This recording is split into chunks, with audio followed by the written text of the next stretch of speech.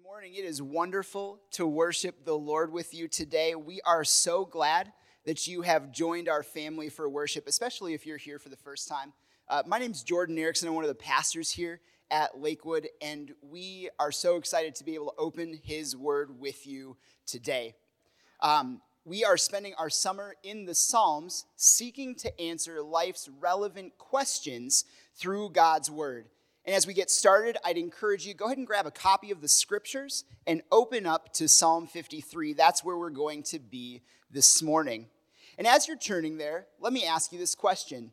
What bothers you about our world? What do you see in your life that frustrates your soul? Is it injustice? Is it politics? Difficult people? The news, social media, school? Weekend driving on 371. We could probably come up with a 9-hour service just creating a complete list of the real-life brokenness and struggle that we see in the Brainerd Lakes area. And when we're faithfully following Christ, we find ourselves bothered, frustrated even by the world around us. And it leaves us asking the question, why is this world so messed up?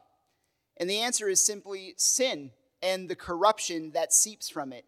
See, every single thing that we see globally, nationally, in our personal lives that is wrong can be traced back to the great epidemic of sin, and the consequences of those sins are why, in fact, the world is so messed up.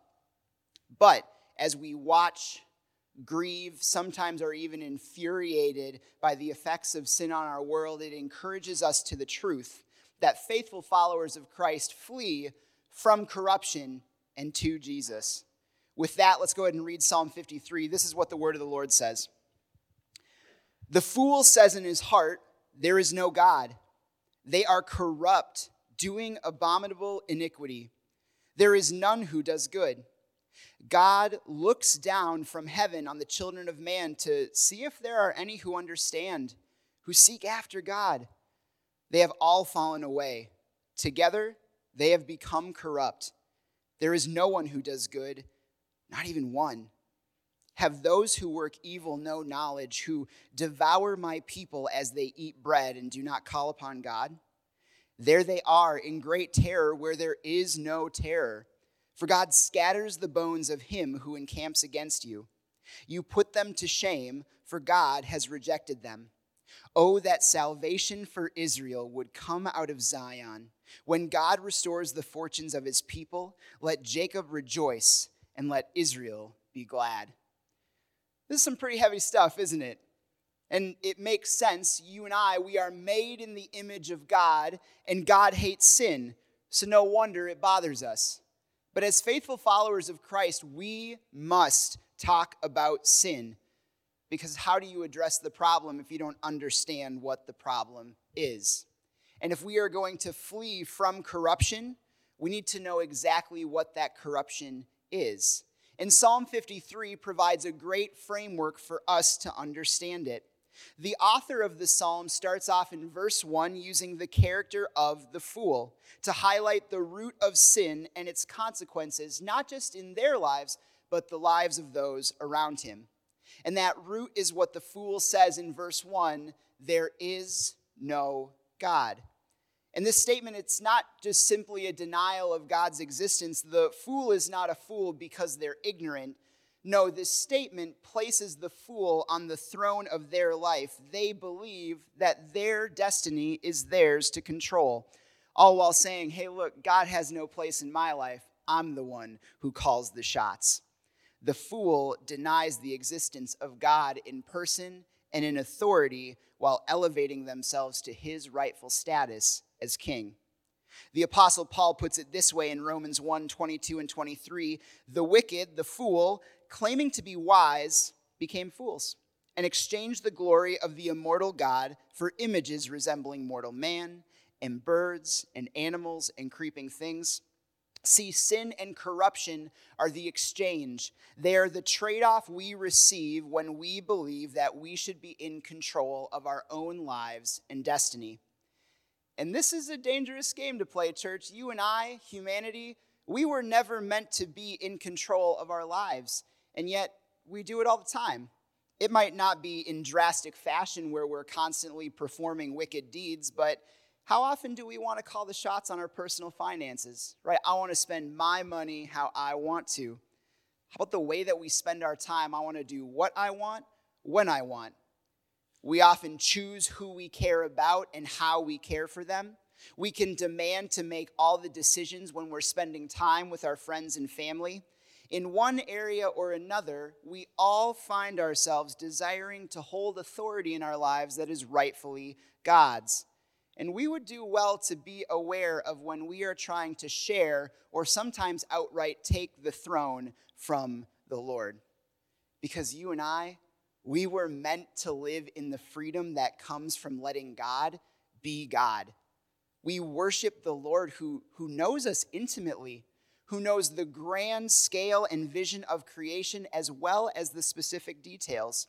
And the reason that we flee from corruption and to Christ is because we can trust him as a good king with good authority who is working out our lives for good and holiness.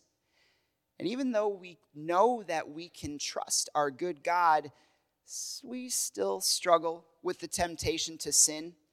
And we also know the unfortunate reality that rarely is sin ever done in a vacuum, right? We often define sin in student ministries when we preach at LSM that sin is the choices we make that hurt ourselves, others, and God. See, as sin personally corrupts the sinner, it also corrupts and hurts the world and people around them. In fact, this psalm says that sin is so far-reaching and so influential, it causes no one to do good. As the fool on the throne of their life commits sin, it tempts and corrupts others into sinning as well, to the point that verse 3 says they have all fallen away. Together they have become corrupt. There is none who does good, not even one. Anybody in here ever been roped into a terrible idea before? I work with teenagers professionally, y'all. So, and you always sit there and you go, I don't want to be involved in this, but then you go, wait, how did I get here? Maybe it was a home improvement project gone awry. You got voluntold to be in charge of an event. Maybe you did actually get roped into something that did compromise your moral integrity. And even though you never wanted to be there in the first place, you look around you and you go, what in the world did I do to get here? And sin has a way of doing that to us as well, right? It deceives us into thinking that it can satisfy the cravings of our hearts. We see others and how happy they are, the stuff that they have, their relationships, and it's natural for us to want those things, right? Especially when they're good and they point us to Christ. But that's where sin creeps in and lies to us. Tells us that we can have all those things and more if we're just willing to compromise just a little bit until we end up in a place we never thought we would be. And that only escalates when we are around people who are actively encouraging us to sin. What's crazier still is that sin doesn't just corrupt the wicked, it also corrupts those who have seen God's goodness. Right, in verse 2, God looks down from heaven. Remember, we don't worship a distant and uninvolved manager of the universe. We are worshiping the King of heaven and earth, and he is actively involved in his good creation.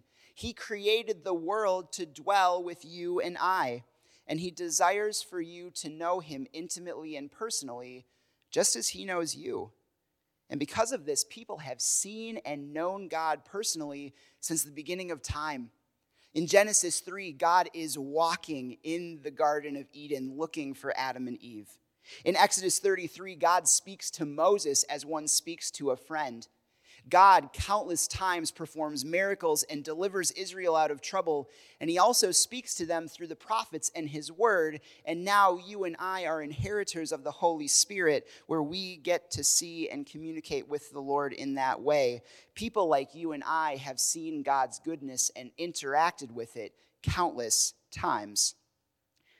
And yet when God looks down to see who understands him, to see if anybody knows how great life with him is now and forever, he finds no one who does. Because sin is so deceptive, so corrupting that we have traded our real hope for a false one. We ask questions like, why have eternal life when I can go party now? Right? Why live in the peace that surpasses understanding when I can win this Facebook argument right now? I can go put that person in their place. Right? Why should I wait to be present with the Lord when there's cars and houses and lakefront to have, and all I need to do is compromise just a little bit to get them? And look, I'm not saying that it's bad to want nice things. It is only natural. One day, I will drive to church in my Pontiac Firebird with my son wearing our matching outfits. It's going to be so sweet. But what I am encouraging us to do, though, is to ask what we are compromising to get those things. What am I willing to give up to get what I want and where I want? Because the reality is, church, is that compromise will lead us to one of two outcomes. I will either flee from Jesus to the deceit and hollow joy of sin, or I will flee from sin and corruption to the real hope and true satisfaction of Jesus Christ. Am I exchanging the glory of the immortal God for my own corrupted wants, or am I letting God be God and giving him the freedom and the authority to truly satisfy my soul? In verse 4, it gives us this clear illustration of just how bad compromising with sin can get. Those who are corrupt, those who work evil, devour people like bread. Now, this is a pretty strong illustration, but it's commonplace in society today. If you are the parent of a teenager, you know that they do not just eat, they devour. Right? And devouring is another word for eating. And people choose to eat in order to nourish and care for their bodies. When we are hungry, we want to eat. Makes sense. So when Psalm 53 uses intense imagery like verse 4, it's communicating the reality that sin doesn't just corrupt the evildoer. It doesn't just corrupt the people around him, but there is a real consequence where other people, particularly vulnerable people groups, get hurt and are devoured by sin. When sinners compromise with corruption, other people get hurt. Look at the vulnerable people in our world today. The poor, the widows and single parents, refugees, the unborn children and orphan, the list goes on. And they're often exploited as stepping stones with other people's compromises with sin. Not quite unlike how we see them treated in God's word. They're forced into isolation in their town, sometimes even forced to go live outside of the city. They're prevented from accessing important resources like food and land and money.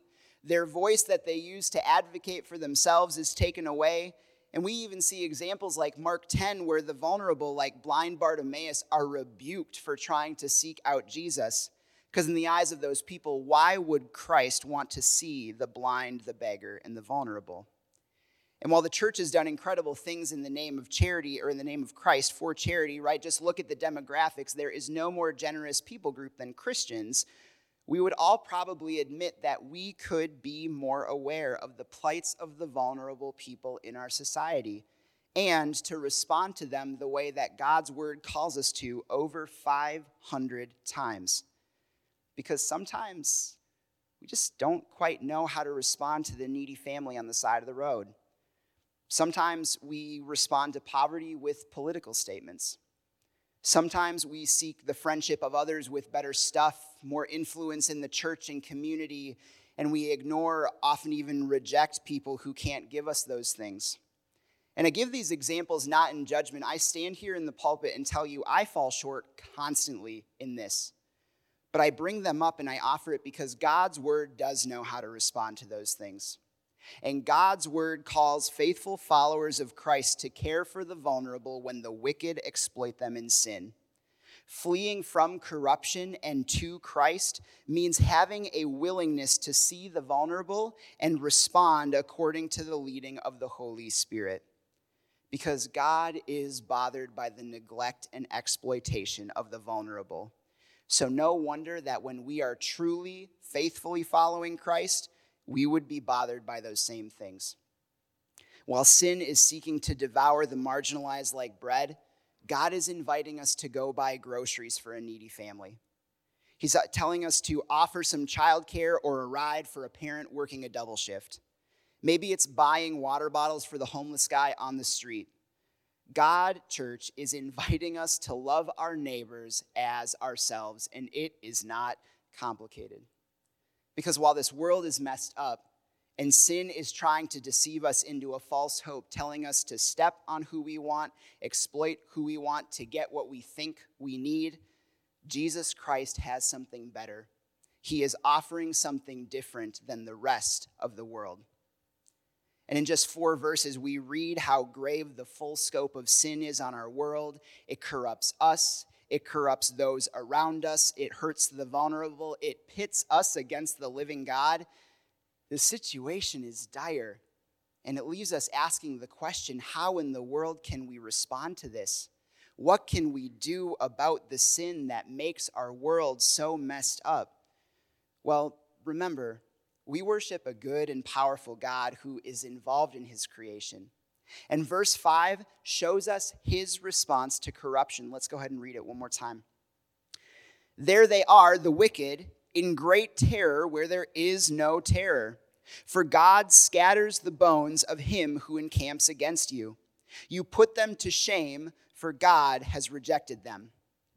By way of another intense illustration, Psalm 53 makes it clear that God has one response to evil, to wickedness, to corruption, all of it, and that is through justice by his wrath. The wicked are in terror where there is no terror. Why? Because they're in the presence of God, right? Where the righteous stand in awe and joy at the coming of the Lord, because why would you need to fear a loving God if you're in right standing with him, right? The wicked and corrupt, when they see God, they know that it is their undoing. The fool who once said, God has no place in my life, is now filled with regret for their own arrogance. We then see in the third line of this verse a scene that contrasts God's promise in Ezekiel 37, where God tells his prophet that the dry bones of his people, the righteous, will be raised back to life, where their souls will be refreshed and their bodies restored. But in Psalm 53, those who reject God, who compromise with sin, corrupting themselves, others, hurting the vulnerable, God rejects them, and their bones will be scattered permanently.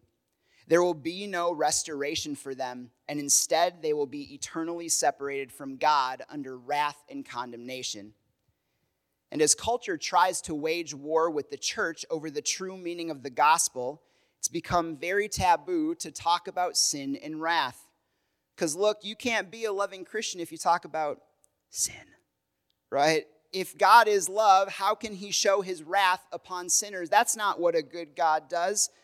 But the reality is, church, we should be uncomfortable talking about sin, right? If we believe the truth that all men and women are created in the image of the living God, and we believe that creation yearns to know God personally, no wonder we would have an adverse reaction to the sin that utterly disgusts God. He hates it. The conviction that we feel from our own sin and the sin around us is a reminder that God loves you enough to offer something better for you, that we should flee from our own corruption and to Christ. And while the imagery of verse 5 is rather extreme, even frightening for some of us, it does present a great opportunity to talk about the character of God. And I'd encourage us as we talk about his character to view God's wrath as an extension of his goodness and love for 2 reasons. The first is that God's wrathful response towards wickedness shows us that he's not content to let us destroy ourselves with our sin. Look, rarely do we ever enjoy receiving tough love at the hands of our friends, our parents, our mentors, but we do know the truth that the consequences of staying the same, staying stuck in whatever behavior we're in, is far worse than the momentary frustration and discomfort we receive from real talk with our loved ones. And in the same way that they love and desire better for us, we desire better for our kids, our spouses, our coworkers, our friends, and God does the same, right? In fact, God desires better for you so much so that he has established a consequence that matches the intensity and gravity of sin that's literally destroying us. right? Rather than letting you suffer aimlessly in your own harmful choices, God's trying to get your attention. In this psalm, he's trying to say, hey, look, there are real consequences for your sin. But because God is good, he wants you to flee from your sin. He wants you to flee from his wrath to the different and better life that he is offering you right now. The second reason that God's wrath shows his goodness is because it shows God as a fierce defender against sin. See, God doesn't just protect his people, he fights back against sin. He scatters the bones of him who encamps against you. When you're the victim of sin in any form, you desire justice. You want those who hurt you to have consequences for their actions. And when somebody defends you against evil or enacts justice on your behalf, it communicates that they care about you. If I can appeal to the parents in the room for a moment, have you ever experienced Mama Bear or Papa Bear come out when somebody's trying to hurt your kid? Or maybe you are the child and you have watched your parent defend you against something you knew was blatantly wrong. And you don't have to be a parent to experience this, right? If you have a sibling, a friend, anyone that you are close to, you feel a sense of loyalty to fiercely defend them from people who would try to cause them harm. And as we seek to fiercely defend those we love, God does the same, right? But it's through his greater response of wrath, right? He makes it clear to anyone who would try to afflict the righteous or the vulnerable, don't mess with my people. The poor and the needy, they're under the divine and just protection of the Lord. The widows, the orphans, the single parents, God's got their back. For those who desire to flee from corruption and to Christ, God not only offers them protection, but deliverance from their own sin and the sins of those around them. Because, see, without talking about sin and understanding how terrible it is, we can't appreciate how great God's protection and freedom is. Without understanding his wrath, we can't appreciate not only how fiercely God defends us against sin, but also the better life that he's offering us instead of it. There are real and grave consequences for continuing to live in and compromise with sin.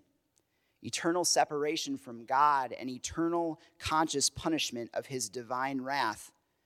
But when the world seeks to distort your view of God, saying that his wrath is not good, ground yourself in the truth that God is good because of his justice and wrath. Because that wrath, y'all, is not the final word. The Lord desires something better and different for you, and he is offering it to you today. And that brings us to verse 6, God's promise to his people. Oh, that salvation for Israel would come out of Zion. When God restores the fortunes of his people, let Jacob rejoice and let Israel be glad. See, in ancient Israel, Zion was commonly associated with Jerusalem, and two important things happen in Jerusalem. It is where God dwelt via the temple, and it is also where the king of Israel reigned, most notably King David. And after 5 verses of showing just how messed up this world truly is, Psalm 53 takes a pivot and paints this beautiful picture of what salvation looks like.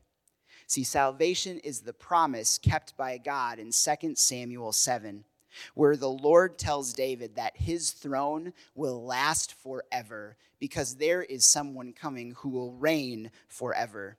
Salvation, church, comes from Zion in the person of Jesus Christ. God looking down from heaven, seeing no one who does good, seeing our own compromises with sin corrupting us, corrupting others, hurting the vulnerable, knowing that our own choices were leading us toward divine wrath, kept his promise to David by sending he who is most precious to him, his only son, Jesus Christ, to live a sinless life, to die by shedding his own blood on the cross for your sins and mine, and then 3 days after his death, rising from the grave. And all who believe this truth and confess it with their mouths, they stand redeemed and righteous before God. There is no guilt or condemnation for those who are found in Christ Jesus. And the fortune that's being restored, it is better than any earthly riches, right? It is our inheritance of life now and life forever with the Lord. Church, Jesus Christ changes everything about this psalm, and it is awesome. Where the fool says there is no God and takes the throne of their lives, Christians welcome the authority and presence of Christ in their lives because they know it is good and freeing that God calls the shots. Where sin does vile deeds and abominable iniquity, where no one does good, Christ satisfies the desires of your heart and transforms your cravings to sin into desires of righteousness. Where sin does not seek after God, Jesus Christ personally sought you out and brought you back home and turned your eyes back to the Father.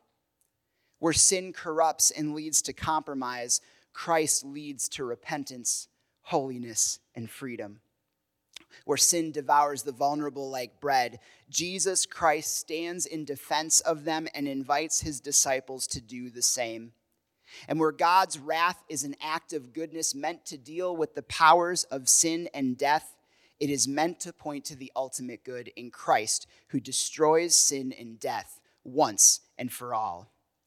Jesus Christ changes everything. In our lives now, he rescues us from this messed up world by loving us extravagantly, by giving us hope and joy to truly satisfy our hearts, working our lives out for our good and for his glory. And for those who believe in him and call upon his name, we look forward to life forever with him, where there is a world waiting for us free from pain and suffering, sin and death, where we will be present with the God who created us, who knows us intimately, who cares enough to hold us to a higher standard, and also loves us enough to rescue us from our own sin and corruption. And maybe you're here today and you're considering Christianity. Maybe you just have some questions that you're wondering about. Look, I'd love to chat with you about that because I don't want you to miss out on the opportunity to know Christ personally as friend, Savior, and Lord. All it takes is the belief in that gospel and the professing, the saying out loud that I believe the truth of Jesus Christ. This world, it's messed up, right? Sin runs rampant around us. Vulnerable people get caught in the middle of compromises with sin. But we know the truth that there is freedom and deliverance in the person of Jesus Christ. And because of his death and resurrection, we can, as faithful followers of Christ, flee from corruption and to Jesus. Find your salvation in him. Find your rest in him. He will not fail us. He has a different and better life waiting for you right now. Will you pray with me, please?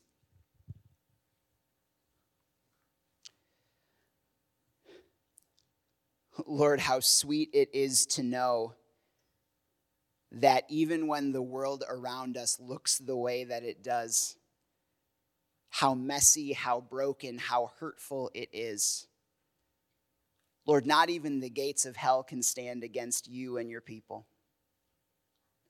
Lord, that you have not only freed us from this world, but you have freed us personally from our own sin and corruption by sending your Son, Christ, to save us.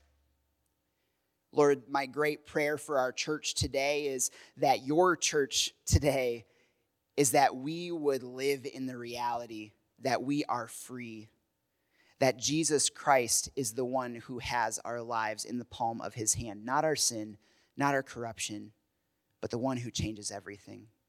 And that we would be so motivated by your extravagant love for us that we would desire to go out into the world and share that truth by living it out and proclaiming it with our mouths. Lord, as we finish up our time here in worship, would you hear all of the praises that are so rightfully yours? Would you help us to feel a sense of great joy singing praises to you? Thank you, God, for loving us first. Thank you for rescuing us from sin and the pit of hell. We are grateful that you are our God and we are your people. It's in your name that we love, praise, and give the glory to. Amen. Amen. Thank you.